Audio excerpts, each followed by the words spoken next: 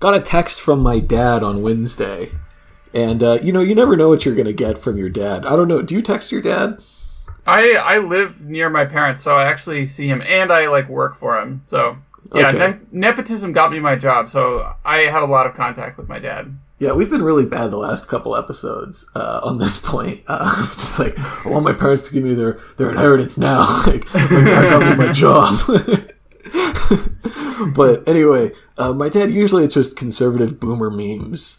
Or just random thoughts about politics or AOC or whatever. But on Wednesday, a text arrived. It just says, bought a truck today.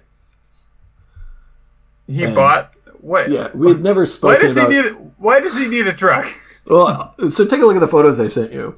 It's this orange piece of shit. I don't know what year it is. Oh, a 1990 Chevy Cheyenne. 161 original miles, right? Clean title, long bed. And it's just a complete piece of shit. This is terrible. Yeah, it's absolute garbage, horrible car. I think he drives, like a mini SUV, like a Ford Escape or something like that. But he says, I dressed really shabby, and me and Grandpa drove up in his beat-up Corolla. We looked broke as hell. Wait, okay, we need to, put a link to these photos in the show notes, because this shit is, this is horrible. Yeah, describe it. It's it's like this horrendous orange color, and it's not even, the paint job is also, it's not even. It's, rusting, scratched off in a lot of places. It used to belong to the county. It was, a orange, for the water and power district or something like that. Was the joke that it's Orange County, so it's an orange truck? I think so, actually, yes. Oh my god. Okay. And it's this disgusting orange color. It's horrible. So by far my favorite part is the seat. I don't know if this is the front seat or the back seat or what, but there's a huge piece missing out of the foam out of one of the seats, and you can see the metal springs and frame underneath it. Yeah. No, it's a complete piece of shit. And the thing is, it runs. It just needs to be, it runs very well, apparently. But aesthetically, it needs to be completely rebuilt, right? It needs a new paint job. He's torn out, the seats. So anyway, I said, wait, did you buy that?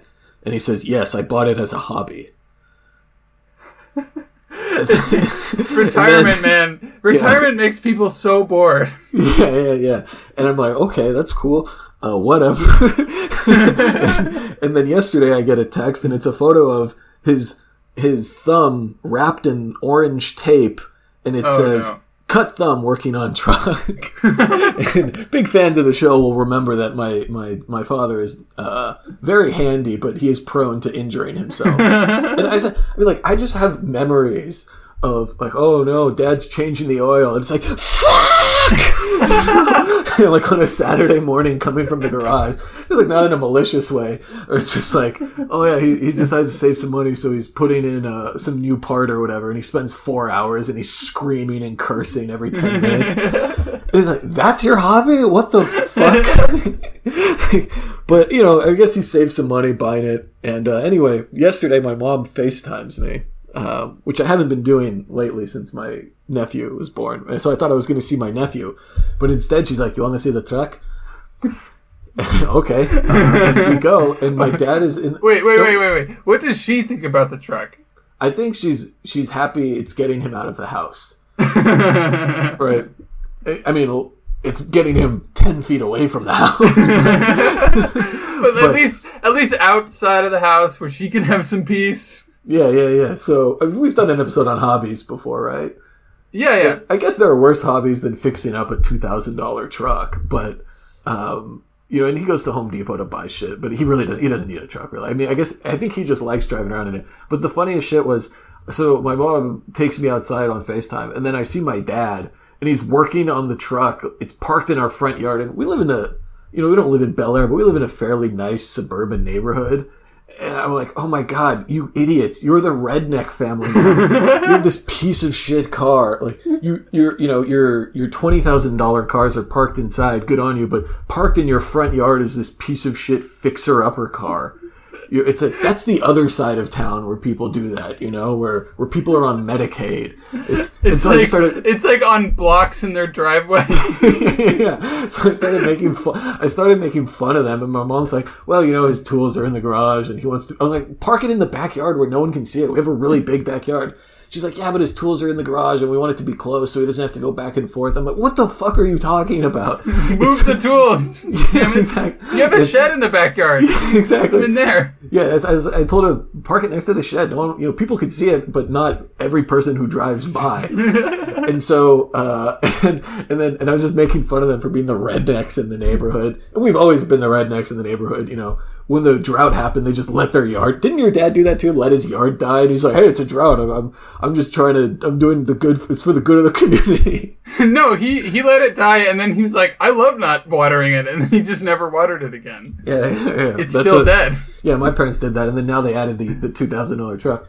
So I made fun of them, and then when I woke up this morning, I was looking at my text, and I get a photo, and they have this big kind of like tent thing. I don't know, right? It's those metal poles.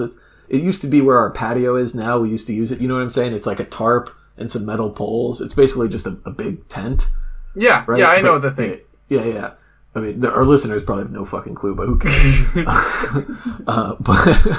It's like a sort of permanent tent.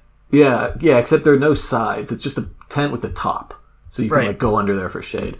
And they moved the car into the back, and they parked it under the tent. That's much better. It's good they listen to you. Okay, so I think I've sent you pictures, but there's a house, like I live in an apartment complex, but it's right next to the suburban neighborhood, and there's a house right near us that is that house. And not only is there one shitty car, there's like 4 shitty. No, how big is the yard? 5. No. They are on the street too, so it's like they have 2 like horrible looking cars in their driveway. This like awful looking Baja Bug with like a tarp that's falling apart on it. Like the tarp doesn't even cover the car. Exactly.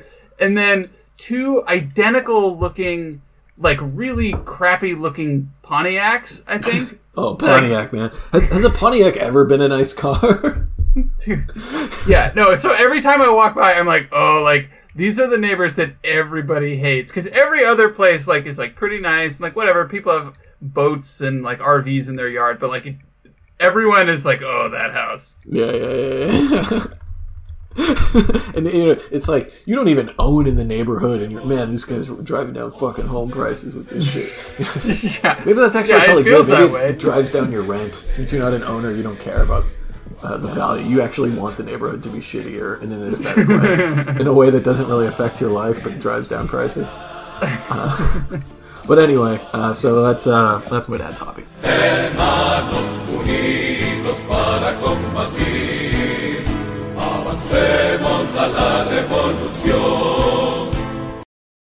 This is Market Liberation Front. Burton Bohr and Henry Hazlitt. This week, is real estate investing really passive? No! I think we've talked about this a few times, but we haven't really dedicated a full episode. And I thought it would be interesting to highlight my experiences having been a landlord, having been at the top of the capitalism game. Renting out to plebes, my little condo, but also bourgeois asshole. Yeah, exactly. That should be the new. Never mind. We said we wouldn't be self-referential. You said that should be the new show tagline. Bourgeois asshole. Yeah. You're listening to Market Liberation Front. Bourgeois asshole. It's like the way you said it. But no, I thought it would be interesting to talk about, because people, earlier this summer, I was thinking about getting a rental apartment in Hungary. You can get in a nice neighborhood in the center of Budapest, you can get a perfectly fine 1-bedroom apartment for about $100,000, right? And turn it into an Airbnb and turn around a nice little profit. If there's not a pandemic, of course. You can do pretty well. And you can even make it fairly passive, because you'll have. I should do a whole episode. I should bring the guys on that I was planning this with, because that was a fascinating conversation. But anyway, after a couple months of doing research, I was like, fuck, I've done a lot of research and I don't have a house yet. This is not passive work. So I put all of my money into Fundrise. All of my real estate money. Well, we did that episode about all the different types of passive income, and my whole point at the time was that passive income, like real estate, being a landlord, is not passive because there's a lot of effort that goes into like finding a property like you were doing, and once you find one, finding people to live in it that are at least reasonably easy to take care of. I mean, if they're difficult, then it's even more work. But even in any case, like, it's still, there's ongoing effort. Like, it's not, there are people whose their full-time job is property manager because it's not passive income. Right. I knew a couple of property managers in New York, and it's a decent job if you're not a very educated person, right? You kind of take care of things, and it's like a respectable, good work. But it's a job. That's the point. You're cleaning shit out of toilets. You're kicking people out. You're beating your tenants when they're not paying you. If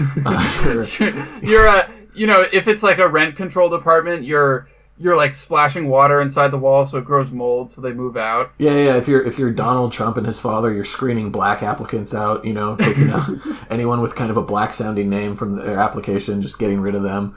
It's a real effort. Yeah, exactly. But anyway, so the hardest thing, okay, so you've bought the place, fine, whatever. You have it, right? That's a shitload of work to do it well. And my story will annoy everyone because I had the most passive possible real estate situation and I made a decent amount of money when it was all said and done. But anyway, so you've already done this. Is that what you're saying? You've already been the bourgeois landlord? Yeah, I'll take you through the whole process. It's a fun story, but first I want to do this financial samurai story because to me it's very fun. It's just a granular dissection of one step in the process, right? Just one thing, and that's finding a tenant.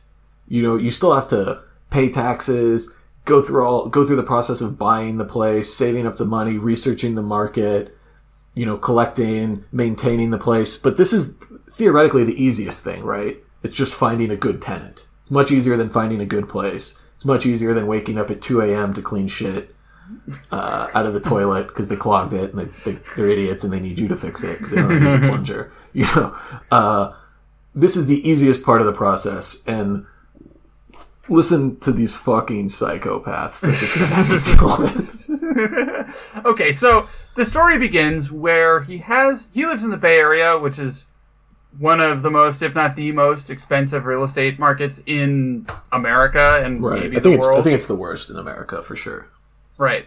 So he owns this house, and because he's so financially successful, is moving into a new house, and he's going to rent out the old one. But he, for whatever reason, decides to rent out only half of it. That's not really that important. So his first attempt is that he spent 5 weeks trying to provide subsidized housing to 2 preschool teachers, and it didn't succeed. What? How does that even work? So he was just... Wait, was the government helping him out, or was he just trying to do a nice thing? No, I think that... there's some government program. Okay. That was my assumption. There's a whole nother story about that. So he spent... Oh my god, this is really long. I was hoping I could just open it and tell you, fuck it. Okay, I don't care. I don't care about that. I want to talk about finding the tenants. Right, okay, so but whatever. He spent 5 weeks trying to find these preschool teachers, and one of them ended up quitting their job and moving out of the city. So that's how that went. Oh, excellent. And then he lists it. It's 1,370 square feet. He ends up getting a lot of interest at $4,100 a month, which to me sounds honestly like a pretty unsurprising price point.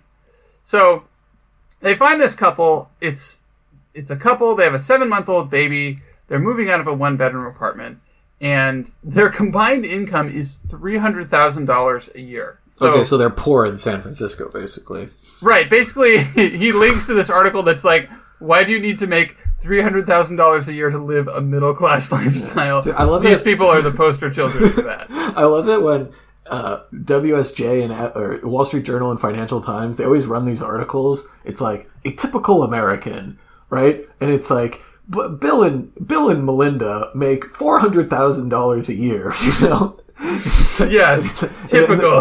And the relatively frugal Jonathan makes $120,000, and he's single, and he works as a developer in New York. You know, it's like, and I understand why people are socialists whenever those articles make the rounds onto it, and it's like that's who reads those newspapers, right? For the average person who's reading the Journal or the Financial Times, it's like, yeah, it makes sense. Okay, it's fine.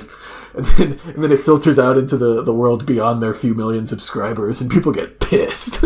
Oh my god. Yeah, well, you know, like, you make $120,000 a year, you live in the right place, you're basically poor. I mean, you're just like a single bachelor, you know, like, oh yeah, I'm on my way up. Yeah. All right, so Mom makes $130 doing marketing, which marketing, by the way, is not a real job. No. Miss me with that marketing bullshit, because that's not a real job. I don't know what it is. You know, I should say this because my brother-in-law does marketing, and he seems to work very hard and takes care of my sister or whatever, but I think it's fake. I think if all the marketing people went away, nothing would happen. But I hope that doesn't happen, because I want my nephew to grow up in a stable house. And then the dentist, which is a real job, I guess. They're all thugs and criminals. So the dentist's father is making $170, so $300 together. All right. So you're your typical middle class family. You know, they have a baby. They're living the life. Sounds totally normal, right? Mm-hmm. Well, and then he gets a little spidey sense that maybe something's not quite right, because they are currently living in a 1-bedroom, 600 square foot apartment. And they have this income, so he's like, wait a minute. Why do they already live in a tiny-ass apartment? And then, even with the rent on this place, they're still spending a pretty small percent of their income on housing. So, you know what? That's a little suspicious, but whatever. He's gonna start down the process. So, what he does is, obviously, he invites them over to look at it. The wife shows up on time, but the husband's late. And he doesn't even know anything about the place. He doesn't know what price it is. He's complaining that the price is too high. So, I mean, clearly what happened is the wife found it and was like, honey, we're going to go look at this place. And he was like, oh, well, yeah, whatever. And then they just show up and he's like, what is this? How much is it? Oh, that's too expensive. You know, she just didn't tell him anything. Yeah, or I wonder if it's a good cop, bad cop thing. I feel like that's something that would happen in San Francisco. There's probably real estate, or there's probably rental coaches, you know, not brokers, but that seems like some San Francisco bullshit where it's like you hire someone to coach you how to negotiate your rent, because the stakes are so high that creates that little mini economy around doing that. And it's, you don't want a broker because that's too much, but there's some Silicon Valley efficiency.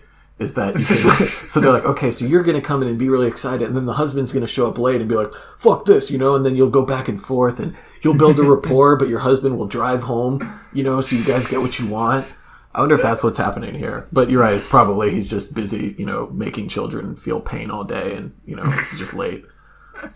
It's lying, very possible. Just lying to people about the amount of work they need done because they have no fucking clue.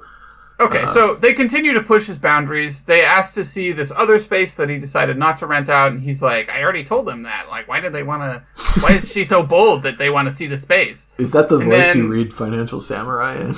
Well, I thought that he was being a little whiny when he was complaining about this. Like, oh, okay, whatever. But anyway, it was a red flag to him. Yeah. They also didn't listen to him when he told them that they would have to share the washer and dryer. And they whined about how he said that he would use it 2 to 3 times a week because I don't know, he's gonna use this space also, and he said that in the listing they're gonna have to share it. So basically, they didn't read the listing and asked him a bunch of questions about it that showed they didn't read it, and he was frustrated by that. Got it, but he still goes with them, right? No one's so perfect. He swallows his pride, right? He decides, okay, whatever, it was hard enough I spent 5 weeks wasting time on those preschool teachers. I gotta move forward with this. I'm losing money. So they draw up the lease. It's $4,100 a month. And then here's the kicker. I love this part. He says, everything is going well until he, who's the husband, says that this place was at the top of their price range. He said for the price, they were looking at whole houses. He said that they had come from Iowa where things are so much cheaper.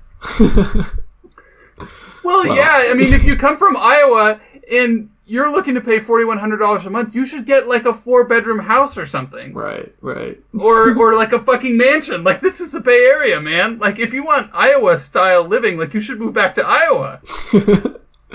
Yeah, but who wants to do that? Right, well, interesting. All right, so, whatever. They want to lower the price, and so they haggle over it, and he decides that what he's going to do is he's going to lower the price and make them pay 100% of the utilities or something like that. The title of this part is Negotiating the Rent and Losing. So the rental coach is working. So 50 minutes into the second visit, he tells this husband he's rolling the dice with his offer since he has another interested party. And the guy says, I'm willing to roll the dice. Okay. That's what the rental coach told him to do. Yeah. Okay. Cowboy. What an asshole.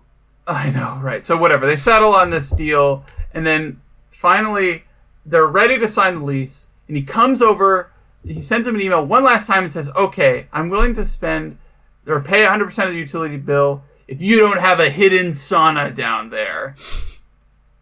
And he said, every joke has an underlying meaning, and this joke reminded me that despite making $300,000 a year, my place was uncomfortably at the top of their price range. I didn't respond to his funny. Oh, wait, I thought that was the last thing. There's another thing. Yeah. Oh my God. Okay, so final terms of the lease. He sends it over. They want to push the move-in date back by 9 days because it's the only time that both the husband and wife can get the day off. And so he's pissed because it'll mean he loses out on a bunch of money on rent. And he's had enough. So, okay, now he gets into insults.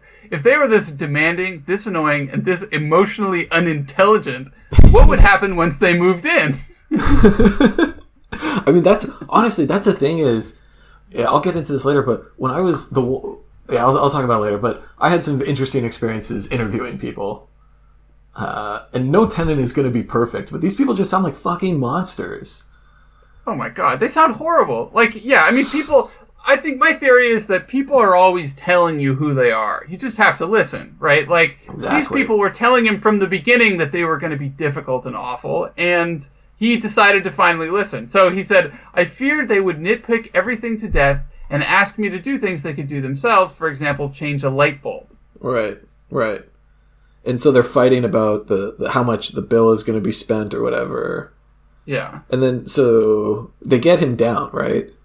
What did they get him down to? Well, they get him down to $3,800 a month, but effectively, right? But because zero utilities. Okay, so that's way more. All right, that's okay. Anyway, so after they've already agreed, then they lower to $3,800, right? But effectively, that's like $3,700 because utilities, or more even. Yeah. Yeah. So he rejected them. Yeah. He basically said, like, look, you're a last minute like, all these things added up for him. And it's a good lesson for this guy because, like, people who are difficult, like, they start out difficult and they're going to stay difficult. And if they try to, like, haggle with you at the last minute or they, like, all this other shit. So he has all these, like, insults because he's really bitter about how he wasted all this time with these people. Yeah. The husband is, like, the guy who would complain that his meal wasn't cooked to perfection even though someone else was paying. The wife is like someone who wanted to fly first class but was only willing to pay for economy. Despite their more than enough income of $300,000, I told them I didn't think my place was the right fit for them. They lost their property simply because they got on my nerves. Like, okay. Like, damn, that's pretty cool. I mean, it's difficult though because you can't be too picky because let's say, okay, for example, okay, now, he was right to reject them because they were fucking awful, right? But let's say they were negotiating to take off $100, right? After a year, okay, that's $1,200. But let's say he rejects them because of that and everything else was fine. Well, shit, your place might be empty for another month and that's minus $4,000. Right. Right? You know, and that's kind of a calculation that you have to make as a landlord. And the dynamics vary from city to city, right? But that's a very serious calculation.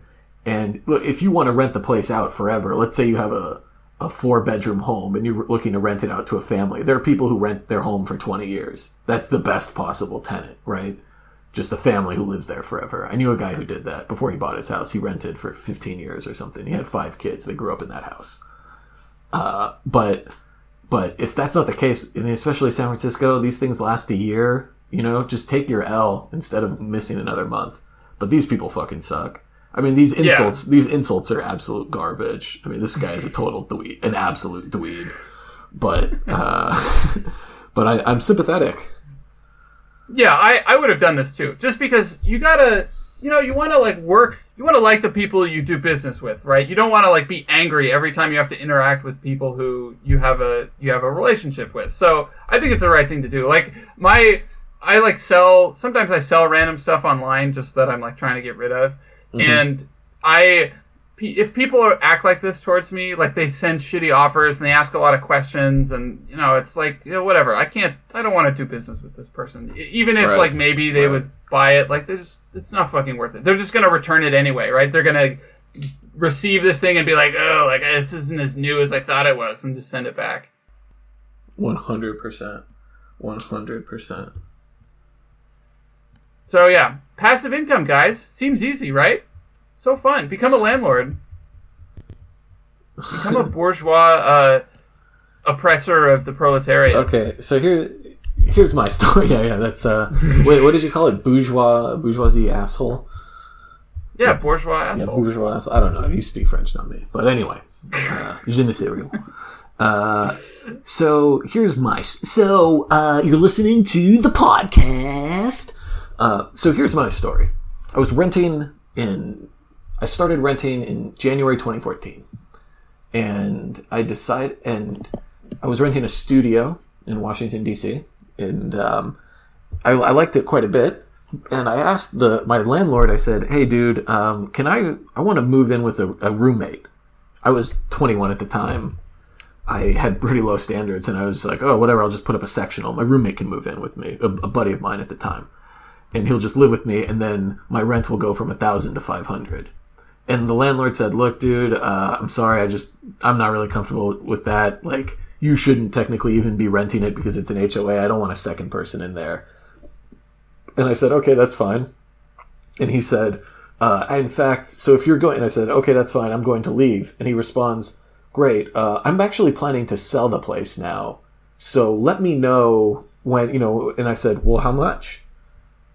And he made an offer, and I bet, I responded with something not much lower, 5% lower, and he took it, which made me realize I probably should have offered 20% lower, because I had him by the balls. Because in DC, if you want to sell a place that someone is renting, it's really hard,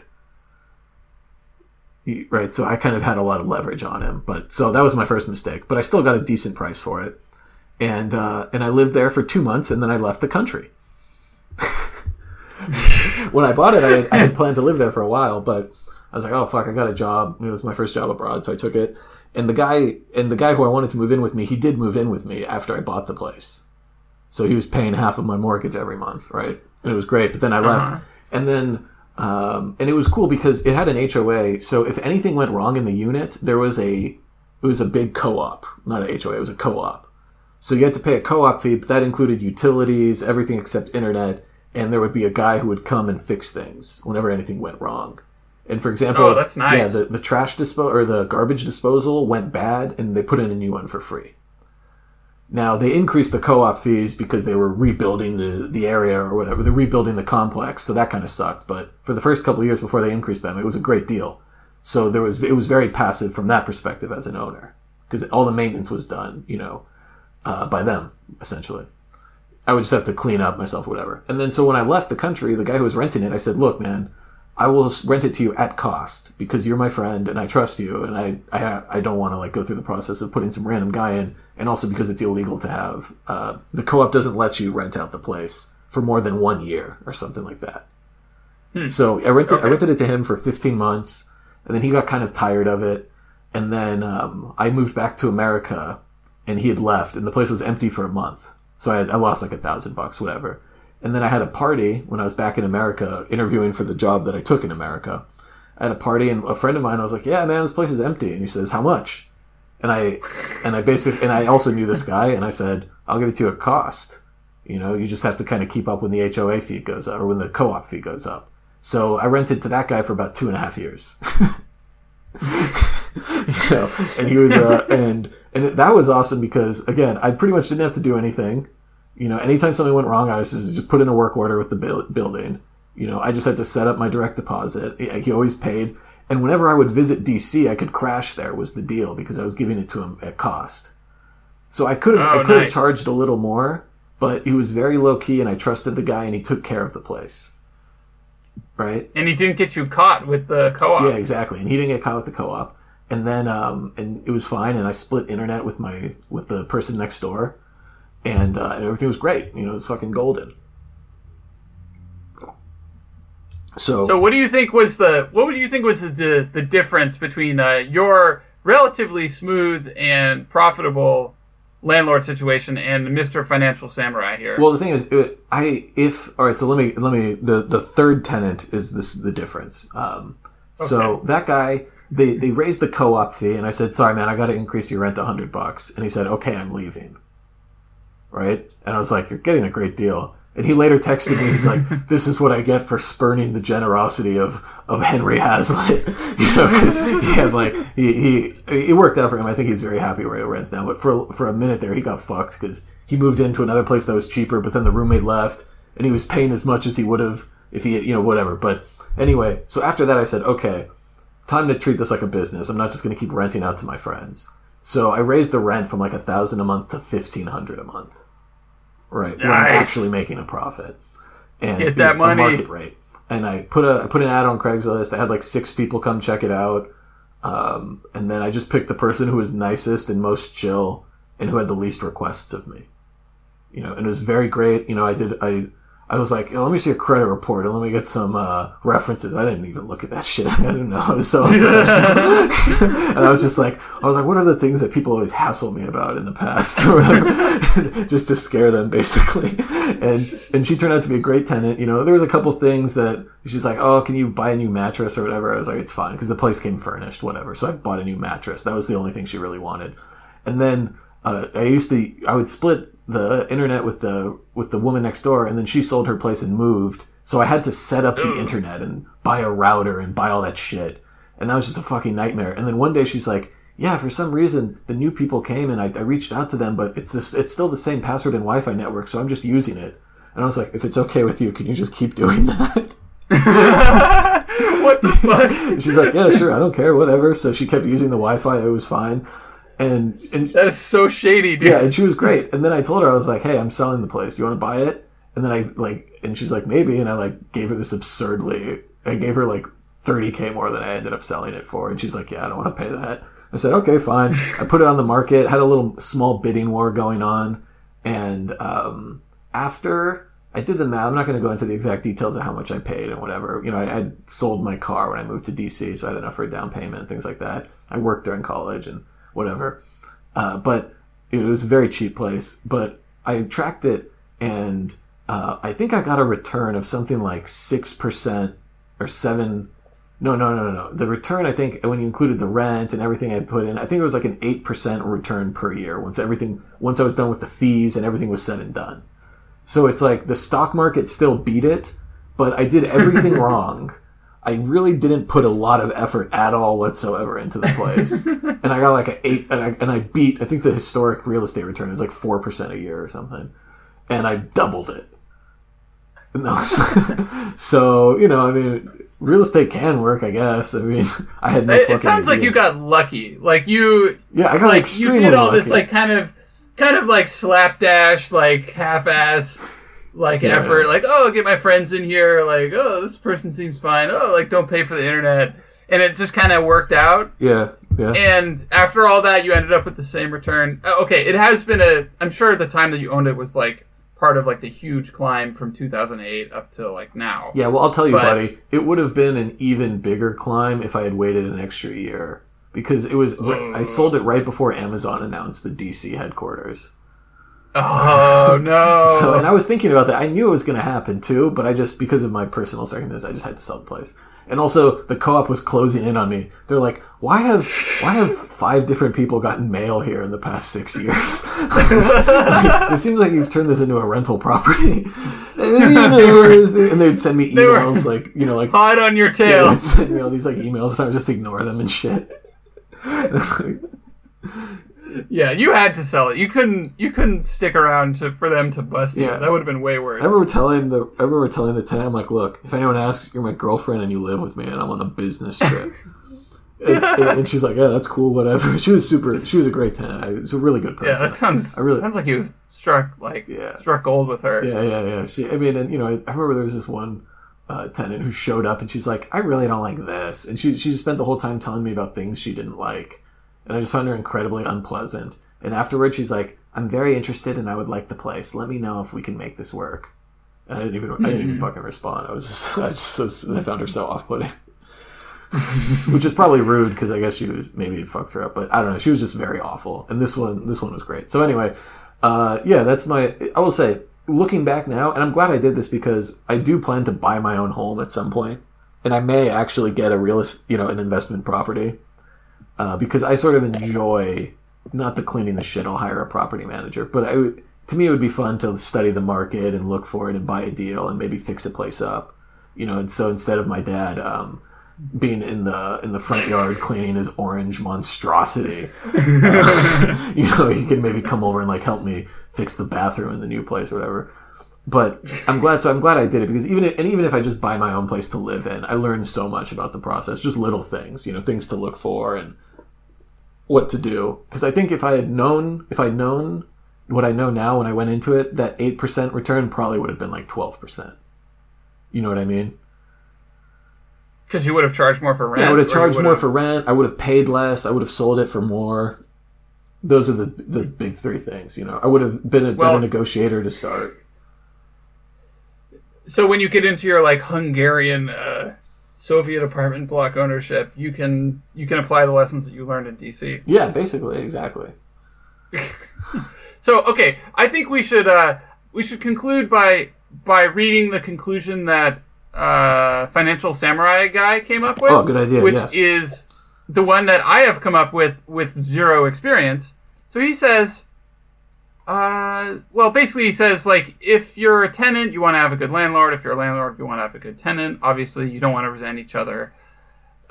He found some people who seem fine to live in this place. We'll see how it goes. And then he says, the older and wealthier you get, the less you'll want to be a landlord. You may eventually want to hire a property manager, but remember, it can be a pain to manage a property manager as well.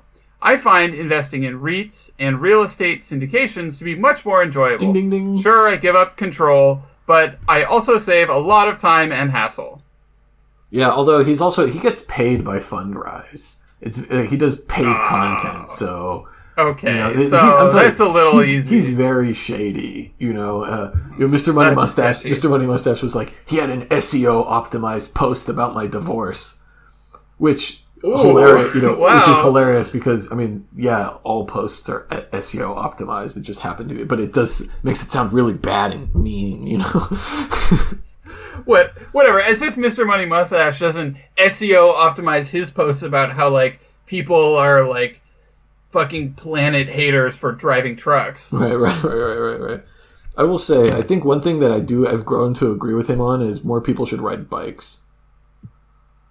Is this just because you've been living in European cities and riding bikes everywhere? Yeah, I wish American cities were more bike-friendly. And I should say, when I lived in Rome, that's not a bike-friendly city. That's a fucking scary place to ride a bike. You ride your bike there for the adrenaline. Dude, I don't know.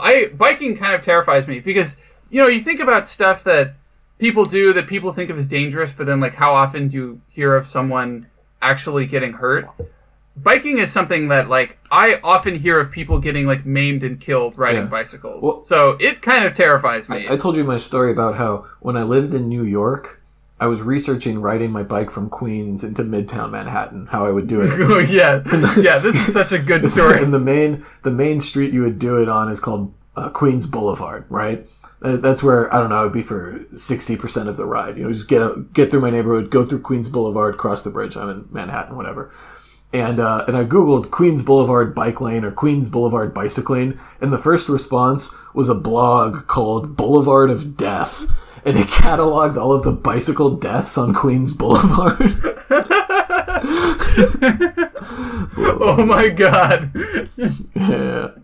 So, no. Yeah, I worked, in my previous job, there were these two guys who were these really, like, crunchy granola guys, and they would ride their bikes to our workplace. I worked at a high school, so they would ride from where they lived in, I don't know, some suburb. And it wasn't that far to the high school. And, like, every fucking day, they would be like, so, like, did you almost get run over by that bus again today? They'd be like, oh, yeah, that's the worst. Yeah, man, like, it's fuck fucking... that. Like, I don't want to do that. Man, riding around in Rome, I just remember there were so many... I would say I rode my bike there for 3.5 months. I don't know, 5 times a week average for 3.5 months, let's say. For 40 minutes a day, 4 or 5 times a week. Sometimes longer, sometimes less, whatever. But about that much. I would say in that time, there were 3 incidents where if I was 1 to 2 seconds slower, I would have been hospitalized. Where, like, I'm going down a hill doing 30, 35 miles an hour, super fucking fast. Just pedaling, going extremely fast, keeping up with traffic, essentially. And some guy opens his car door, and I swerve, and I miss it by a foot. Oh my just god, shit like, that shit is so scary. Yeah, the adrenaline you get from that, brother. Ooh. That is, it's a woo, yeah! You feel fucking... Have you seen the episode of The Sopranos where Tony's depressed and he's contemplating suicide and those guys try to kill him? And he yeah. He says, I feel so fucking alive, Miss Dr. Melfi.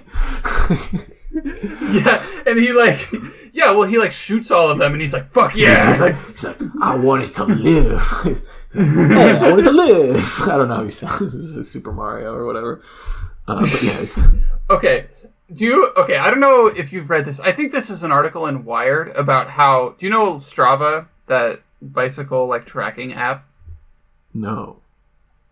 So it's an app for, like, it has GPS and it records your bicycle rides, and you can use it for running. Like, I use it for running, just to, like, track your workouts over time. And they have this feature where you can specify certain pieces of road and saying, like, this is a segment. And then it keeps track of leaderboards of who's the fastest person who's completed that segment, like on a bike or running, nice. Whatever. Okay. And so these are public, and you can see, like, how you compare to other people who've run the same or bike the same segment. And all this, like, when this came out, especially in the Bay Area, all these horrible bicycle accidents started happening because people started doing super reckless shit to become the king of the hill of these segments on Strava. So it's like, there's one that's just like a fucking super steep downhill, like a long way. And the way to be fastest is to just be completely careless and just fucking rip around blind turns on this twisty mountain road. So like one guy got killed by like a minivan because he like took a turn too wide and a minivan was coming up the hill and he just fucking ran into it. And then another one was doing this on a busier street and like smashed into an old guy crossing the street, and the old guy got killed and he didn't. And yeah, so like cycling is dangerous, and competing over who can go the fastest downhill makes it even more dangerous. Yeah, it doesn't sound like a formula for success. I don't know how we got to Fortunately, this point, yeah, I don't know how we got here from housing, but it is a good. There you go. It is a good. I mean, cycling is a good financial decision unless you end up dead or in the hospital. It makes you live longer. I bet though, someone who cycles a lot, risk versus reward on cycling. Yeah, it's a great long-term reward. You're healthier, probably less likely to have heart disease or whatever. But you also might get fucking killed when you're 30. So I don't know how you weigh that. marketliberationfront@gmail.com. Let us know how you feel. Rate the show. Thanks for listening. Yeah, and let us know if you have any ideas for show topics. Or if you want to come on and you have something actually interesting to talk about. Right, exactly. Sure, whatever. I would like to have more listeners on the show. Whether it's a call-in thing or something. That would be fun. That'd be really fun. Yeah. So let us know. Yeah, let us know what you want us to talk about. Bye.